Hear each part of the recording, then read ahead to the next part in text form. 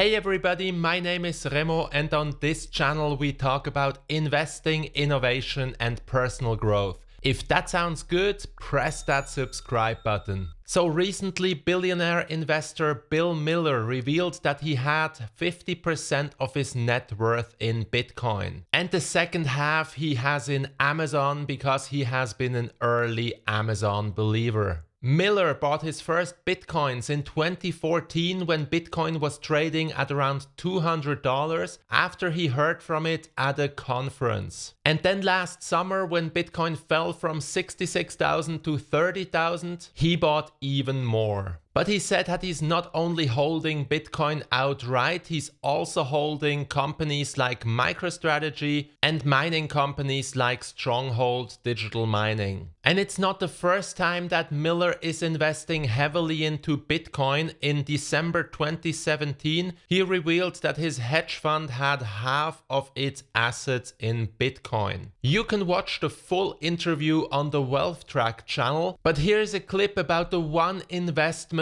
he is recommending right now. Bill, so what's your one investment for a long-term diversified portfolio? Well, I'd have to say Bitcoin, because very few people own it. If you put 1% of your assets in it for diversification, you can afford, even if it goes to zero, which I think is highly improbable, but of course is possible, you can always afford to lose 1%. But I think the average investor should ask himself or herself, what do you have in your portfolio that has this kind of track record, number one, is very, very underpenetrated, can provide a service of insurance against financial catastrophe that no one else can provide, and can go up 10 times or 50 times. The answer is nothing. So perhaps you should have some of this. And certainly if you own any gold, you should have some of it. But 1% I think is prudent and sensible, and but I think will do very well for people. Is Bill Miller a crazy person, or are other billionaires also holding Bitcoin? First of all, we have Michael Saylor, the co-founder and CEO of MicroStrategy, a business intelligence software company. Saylor personally owns more than 17,000 Bitcoins at an average purchase price of under $10,000. And as of October last year, he has not sold a single Bitcoin. And then Saylor owns close to 24% of MicroStrategy and actually controls 70% of MicroStrategy's shares. And he has completely transformed MicroStrategy. In addition to business intelligence software, the second focus of the company is now Bitcoin. And they put their money where their mouth is. Their market cap is $3.8 billion, and they have bought Bitcoins for $3.75 billion, which are now worth $4.5 billion. That means that right now their Bitcoin holdings are 118% of their market cap. So when you buy MicroStrategy, you basically buy Bitcoins at a discount and also get the business intelligence unit completely for free. And MicroStrategy keeps purchasing Bitcoins. Just a month ago, they purchased another 1,900 Bitcoins for roughly 100 million in cash. So currently they hold 124,000 Bitcoins, which they acquired for $3.75 billion at an average price of $30,159 per Bitcoin. So that means that Michael Saylor has converted a substantial part of his net worth into Bitcoin, both personally and through MicroStrategy. And Michael Saylor is a huge catalyst for other corporations and family offices. For example, in December 2020, he had an exchange with Elon Musk where he said that if you want to do your shareholders a favor, convert the Tesla balance sheet from US dollars to Bitcoin. And then Elon asked him, are such large transactions even possible? To which Michael Saylor replied, yes, I have purchased $1.3 billion in Bitcoin in the past months and would be happy to share my playbook with you offline. So I think it's safe to assume that Michael Saylor helped Tesla to purchase their $1.5 billion worth of Bitcoins in early 2021. And Saylor is not stopping there. Last year he hosted a conference for corporations that are interested to get into Bitcoin. And in just a few days, he will host the second edition of the annual Bitcoin conference for corporations, where Jack Dorsey will also be a keynote presenter.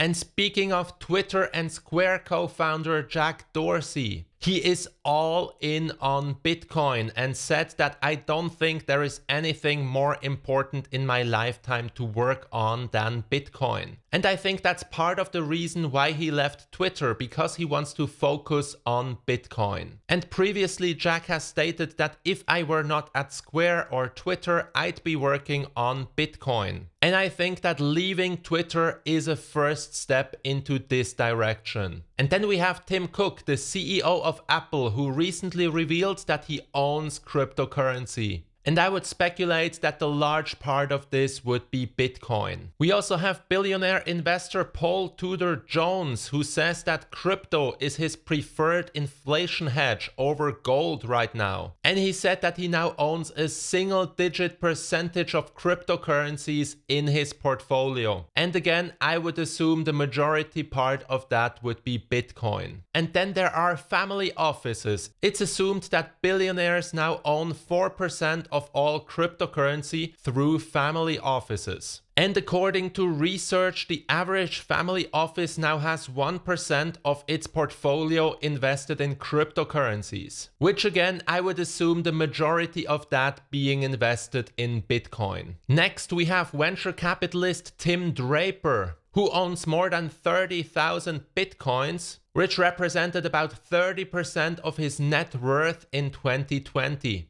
And lastly, we have billionaire Ray Dalio, who recently said that allocating up to 2% of your portfolio to Bitcoin is reasonable. So if you thought that Bitcoin was just attractive for some shady speculators, think again. Some of the world's smartest billionaires are invested heavily in Bitcoin. And not only that, the institutions that they control are following. We have a growing list of companies and institutions and governments that hold Bitcoin, and in total they hold 1.5 million Bitcoins, or 7% of the total supply. And the only major company that currently holds Bitcoin is Tesla. Now imagine if Amazon, Facebook, Google, Apple, Microsoft, etc. would also start accumulating Bitcoin. We are still extremely early in the adoption cycle, and in my opinion, everybody should have some Bitcoin exposure. If you are super conservative, just put 1% of your assets into Bitcoin. And if you are a mega bull, then you can increase this percentage over time. Personally, I couldn't be more excited about Bitcoin, so that's why I recently purchased some MicroStrategy shares when they were trading at a huge discount. Have a wonderful day and see you in the next video.